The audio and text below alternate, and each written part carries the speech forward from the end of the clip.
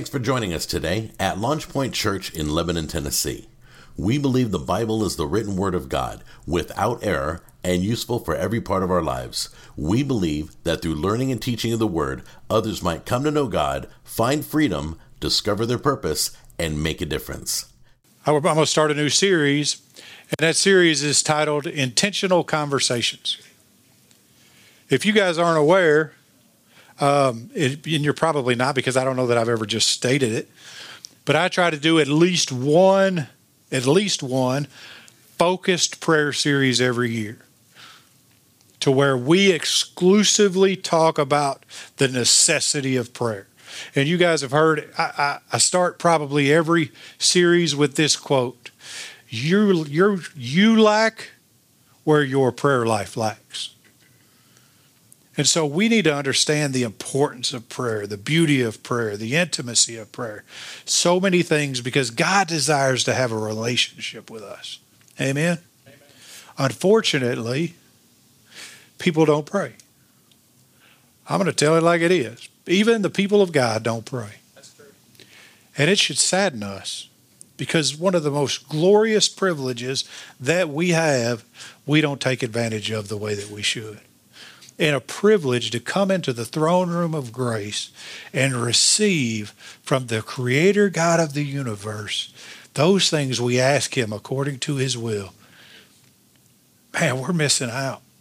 We have to understand who we are, why God came, what He did, so that we can feel comfortable in that prayer space. And that's what I want to talk to you about during this time, this next 4 weeks. I'm going to talk to you about intentional conversations. And I know you may be thinking, well, shouldn't it be called intentional prayer? Well, maybe, but it's not. Here's why. Because most of us don't pray because we have an excuse for not praying. We say, man, I don't know what words to say. I don't know what posture to take. I don't know this, or what if I do it wrong? Or what if I look stupid? Can I tell you the first time I prayed in public? I was at a men's breakfast. And there's like 40 guys there. And we were preparing breakfast, and all the team that was preparing breakfast, we were about to start receiving people. And the guy that was leading the team pulls us into the kitchen and says, hey, we're going to have a time of prayer over this service and this time together. I said, cool, right on. I'd heard a bunch of people pray. It was cool, And so we get in a circle, and he grabs my hand. He goes, all right, Jim, you pray. I was all. What? He said, you pray, you got it. And honest to goodness, this is what it sounded like.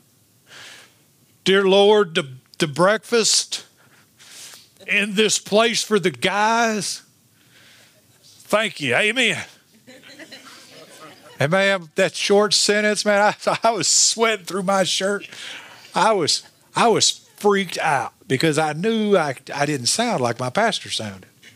I didn't sound like the guy that asked me to pray sounded. I didn't sound like anybody, because I'd never done it out loud, and because I'm not my pastor.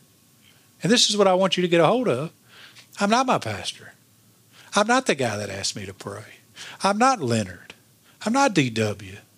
I'm not any of the people in this room or any other room I'm standing in. I am who God created me to be, and so I'm going to walk and talk and act differently according to my gifting than those people. It doesn't mean that my prayer is wrong. It just means that my prayer may sound differently. I've heard people pray, a bunch of them. And I'll tell you, if you've never heard Pastor Leonard pray, you've never been to church here. But Pastor Leonard is what I would call and I don't take this the wrong way, he's an old school Pentecostal, lay it down, full faith, no uncertainty prayer warrior. He's like, this is what it is. This is what your word says it is. I'm not sure why it's anything other than what it is, but make it right, Lord. We have faith in you and we trust you. And then he says a bunch of other cool stuff too. Right? But then you hear Pastor Rick pray. And Pastor Rick comes up here, and he's because of his nature and his spirit, he's very intimate. And he always starts out soft and Lord, we love you. We thank you, Lord. We praise you. And I got another guy, buddy of mine, that I learned to pray watching. His name was Marty Cooper. Marty Cooper, a very robust fella, but he was super excited. He was a Holy Ghost pastor. Like he just, Heavenly Father, in the name of Jesus, right? And he would say it so loudly that he'd get that inflection at the end. Bring down the fire, or however they do it. I can't even do it. But when you knew he was praying, you knew something was about to change. So I say all that kind of not in jest, really. That's how people talk to God. So when I say I don't pray because I don't sound like anybody else sounds, praise God for your uniqueness. Praise God that he's put the same spirit in you, but a different voice. Imagine if everybody on earth said the same thing to God over and over again. God wants to hear the overflowing joy of the vast nature of his people. You know, we all have different personalities. We all have different experiences. I can imagine just sitting on a throne, just listening to all of my people bubble up with the excitement and the experiences that they have, the joys, even the things that frighten them that they have, because they're all different. And said, I know that voice. You know, I could be in a room of 2,000 people and my wife will scream and I know her voice.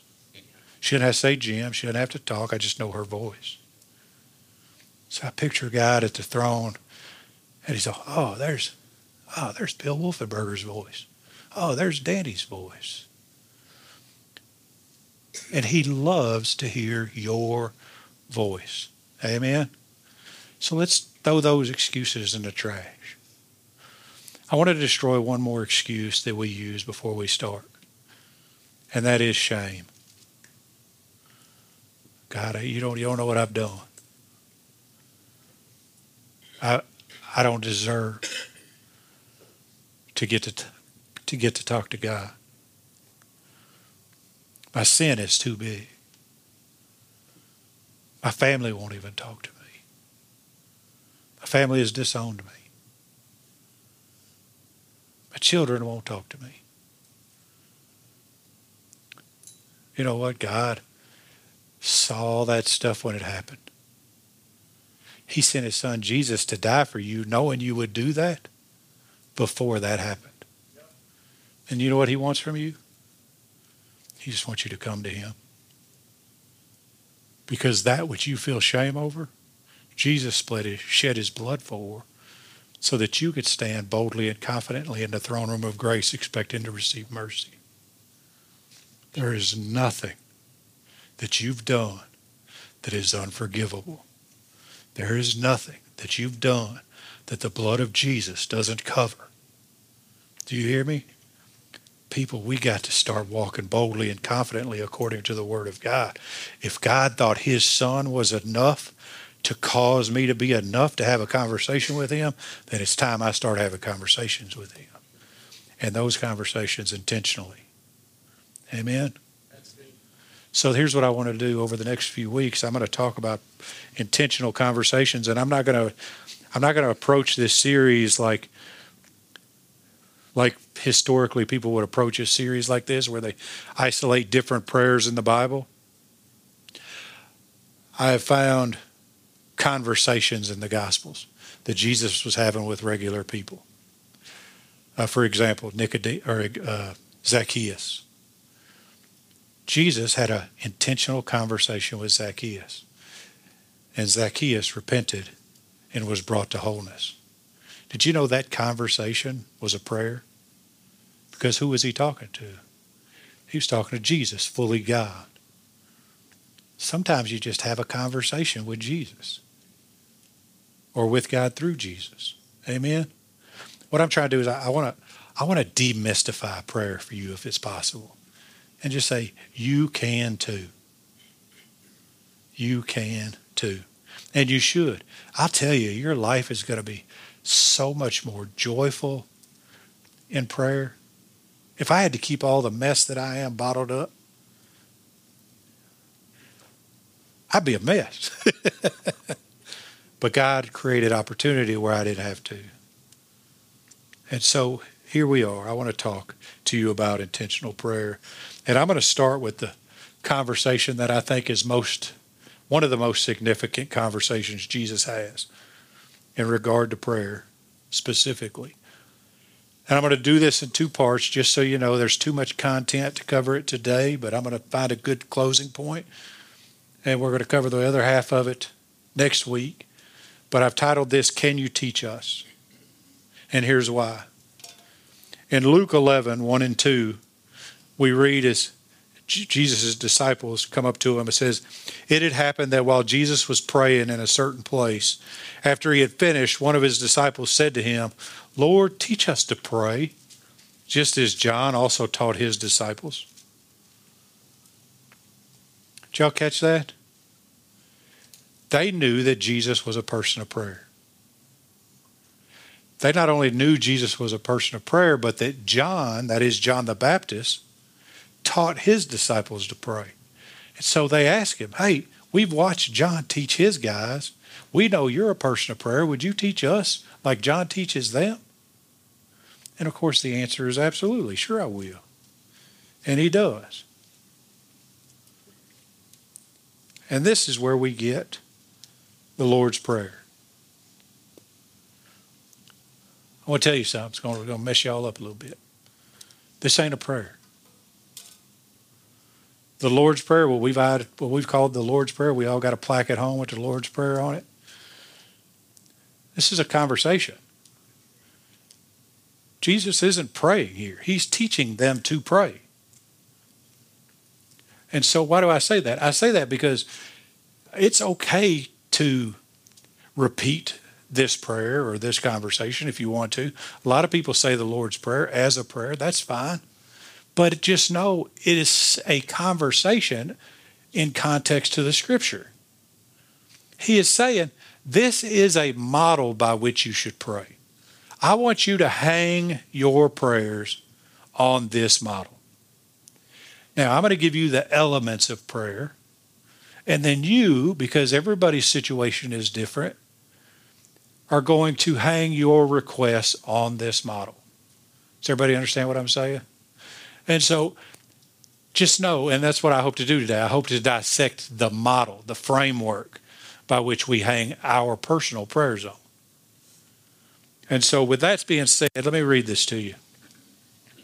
It says that when you are praying, verse 7, do not use meaningless repetition as the Gentiles do, for they suppose that they will be heard for their many words. I'm in Matthew chapter 6. I don't know if I told you that. Just because it contains the whole of the teaching. For they suppose that they will be heard for their many words. So do not be like them, for your Father knows what you need before you ask him. And so he's saying, man, don't just be praying to be praying. I'm going to teach you a model of prayer, but if you're just praying to be praying, just don't do it. It's not worth it. You're wasting your time and mine. Amen? He said, make sure that you are intimately praying. And then he says, and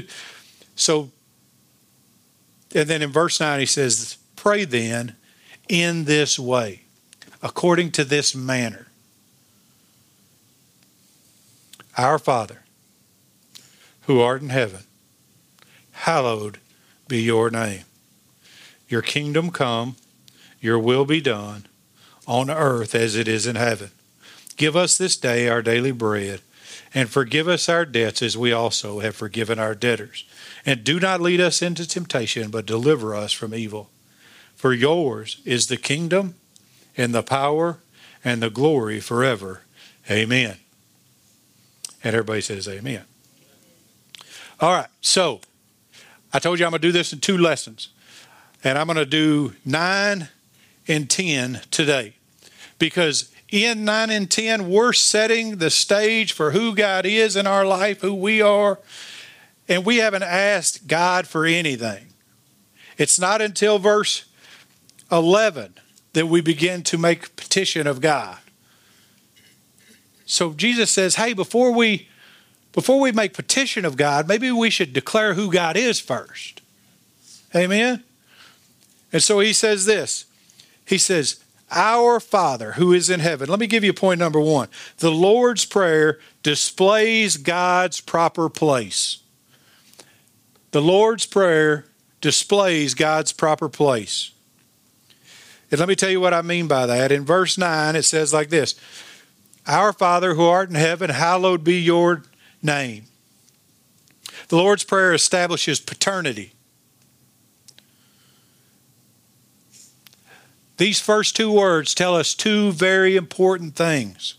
It tells us who can pray and tells us the privileges of access for those who can pray. Who can pray?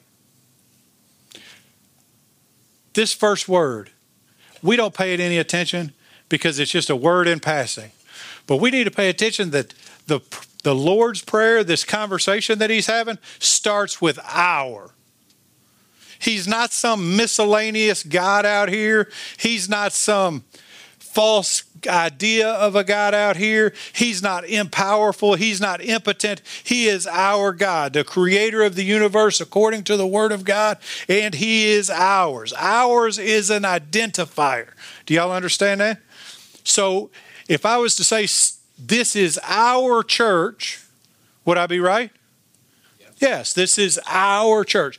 We've identified this church as belonging to us. Angela and I have our house. We've identified our house as belonging to us. Our grandkids, we've identified them as belonging to us. But you know what you do when you say our? You exclude. Because you know whose house ain't mine? DW's house ain't mine. Your house ain't mine. But ours says that there is no such thing as a universalist God. God intentionally excludes those who don't declare lordship of Jesus Christ. People are, I don't like Christianity because it's too exclusive. It excludes everybody. It does. Because, you know, you got to declare Jesus Christ as Lord, believe it in your heart that God raised him from the dead for him to belong to you. And if you don't do that, then you're excluded from all the promises that are offered to you, including salvation and eternal life. Here's the thing, though. Once you do that, then what was exclusive becomes inclusive. So when somebody says, I don't like that religion, I don't like Christianity because it's exclusive, just tell them, say, it's because it's not yours, it's ours. But let me show you how to make it yours too. Amen? Isn't that good? That is good. That makes me happy because Jesus Christ made that possible for us. So who can call?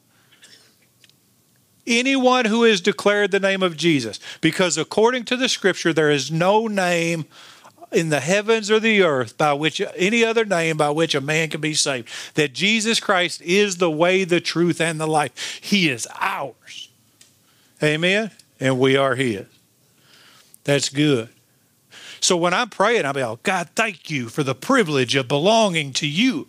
Thank you for the privilege of the sacrifice of your son, Jesus Christ, applied to my life, that I may belong to you, that we may belong to you. You see how this is a model. It's not a prayer. But we got to know what words mean. Words matter. The world right now will tell you that they don't, but they absolutely do. Amen?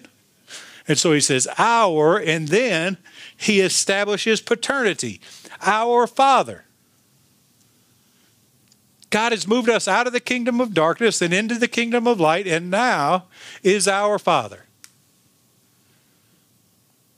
The word Father there is Abba, which is the greatest father word for intimacy in the Hebrew language. We would call it daddy. Now, it freaks me out, I got to be honest with you, when I hear people say, Daddy God. I don't know why, it just does. It just seems irreverent to me. I just don't like it. But, I mean, it's that level of intimacy. And so our intimate Father desires to have a relationship with us. I told the last service, my grandson was in here, and I said, because of our level of intimacy, because of the intimacy we share with God, it's similar to what I share with my grandson. If my grandson comes into my office and I've got anything going on, I don't care if I've got 10 more hours worth of work to do, I'm sitting with somebody, it doesn't matter what's happening. If that boy comes in at 2 years old and says, "Hey, Papa," and then jumps in my lap, guess what?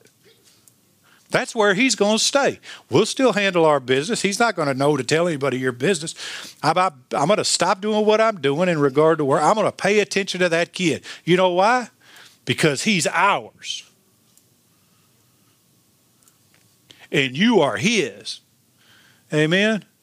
And so stop running from God, crawl up in his lap. I promise he's going to stop doing whatever it is he was doing long enough to pay attention to your request, your problem, your issue, and then love you through it. Everybody all right? That is so good. Because we have the privilege of that. But it doesn't just offer privilege, it offers position. Jesus wants us to be aware when he says, "Our Father, who art in heaven." So it establishes his position. Get your head around this. Y'all better realize God's God and you ain't.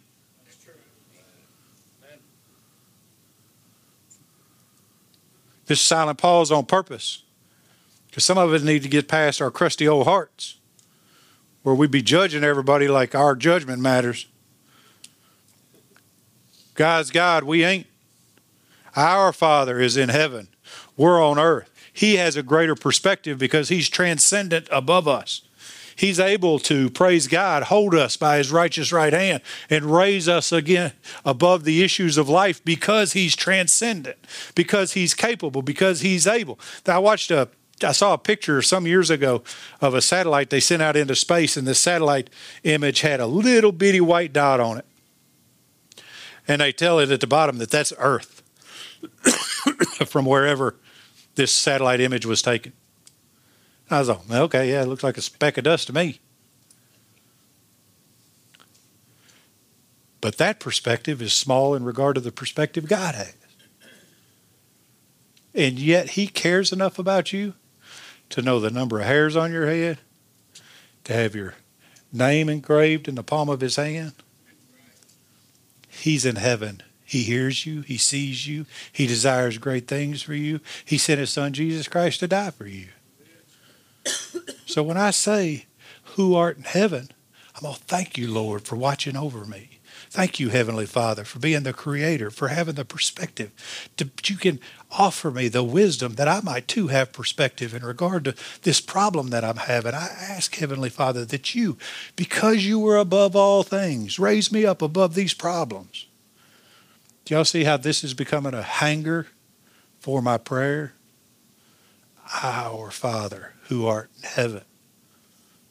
That's so good. You know why it's so good? Because God is so good. And then he ends on this, or this piece anyway. Hallowed be your name. Let me tell you what. Before you expect to receive anything from God, you better realize who you're talking to. I think one of the number one problems in the American church today is we have gotten a flippant attitude about a holy God. Did you know that God killed generations upon generations upon generations of people in the Old Testament? That he sent fire down, that he destroyed masses and masses of people because they did not pay attention to his holiness. That if you were a priest and you walked into the Holy of Holies and you had sin in your life, you would drop dead as a hammer right there. Did you know that? And you're all, well, we live in a dispensation of grace right now. I don't have to worry about that. Let me tell you what, you're still going to have to worry about that at some point because we still serve the same God. God hasn't changed. He's just changed the way he deals with you for now. Put some respect in your mouth. I don't care what your prayer sounds like, but you better act like you got some sense. Everybody all right? I mean, I've heard people cuss when they pray.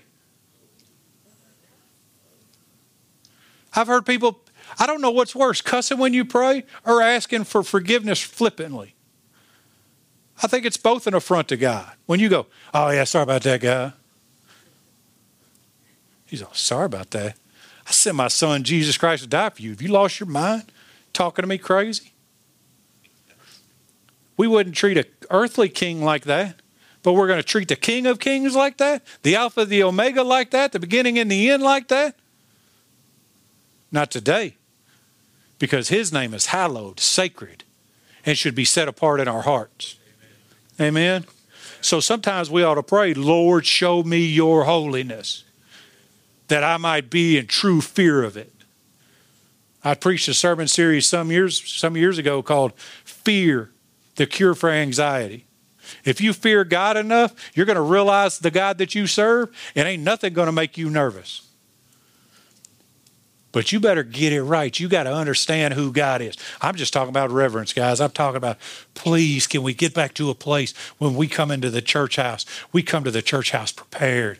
We come to our knees prepared. We come to, if you're sitting in your car praying, go in prepared. Be prepared. Be prepared. Did you know God is surrounded by myriads and myriads and myriads of angels, all declaring his majesty and holiness and beauty over and over and over again since the beginning of time and now throughout eternity? And then you come up in there acting all crazy? We could do better. I think we could do better, don't you? I do too. All right. So, our Father who art in heaven, hallowed be thy name. Your kingdom come. What does that mean? That means you got some responsibilities. When the Bible says your kingdom come, you know how God's kingdom comes? To verse 2, in, to, and through you. That's how the kingdom of God comes. When I declare the kingdom of God comes. When someone gives their life to the Lord, the kingdom of God comes. What we're praying is that the perfect kingdom of heaven exists here on earth. And you know how that happens? When the hearts of men are changed. Ultimately, in the new heavens and the new earth, that will be a physical thing. But for now, it's our job to multiply ourselves so that the kingdom come might be actionable in our own life. Does everybody hear what I'm saying? Miss Dawn, imagine if you could for a second, you going and you decide, God, let your kingdom come in me today. God, give me one person to talk to today. Give me one person to see that nobody else is seeing today. And then, guess what? God's going to make that happen because it's according to his will. And then you see them, and then you go talk to them. And then that person gets saved. And then you do the same thing tomorrow. Now they do the same thing tomorrow, and they go tell 2 people. And then those 4 people go tell 8 people. And then those 8 people go tell 20 people. Those 20 people go tell 100 people. You ever wonder how 11 people turned the world upside down? That's how they did it. Because they woke up in the morning and said, God, let your kingdom come in me according to your will. You know what his will is? That every man be saved. You don't have to search for God's will, although it's here. I mean, the intricacies of God's will are here. But let me tell you what the actual Bible says about the will of God. It says this, John 6:40. My Father's will is that everyone who looks to the Son and believes in him, that's S-O-N, don't get freaked out and weird on me, and believes in him shall have eternal life, and I will raise him up in the last day. That's God's will. Amen? So when I say, thy kingdom come, thy will be done, I should say, God, let your kingdom come in me today. According to your will, let me declare the fact that your Son, Jesus Christ, died for me and that whoever I came into contact with, he died for them too. Teach me, Lord, by the power of your Spirit, what to say, when to say it, how to say it in a way that whatever is said takes root. Even if I don't get to harvest the fruit of it, Lord God, don't let your word return void. That's what that prayer looks like. And I think that's God's will for every man, according to the Word of God.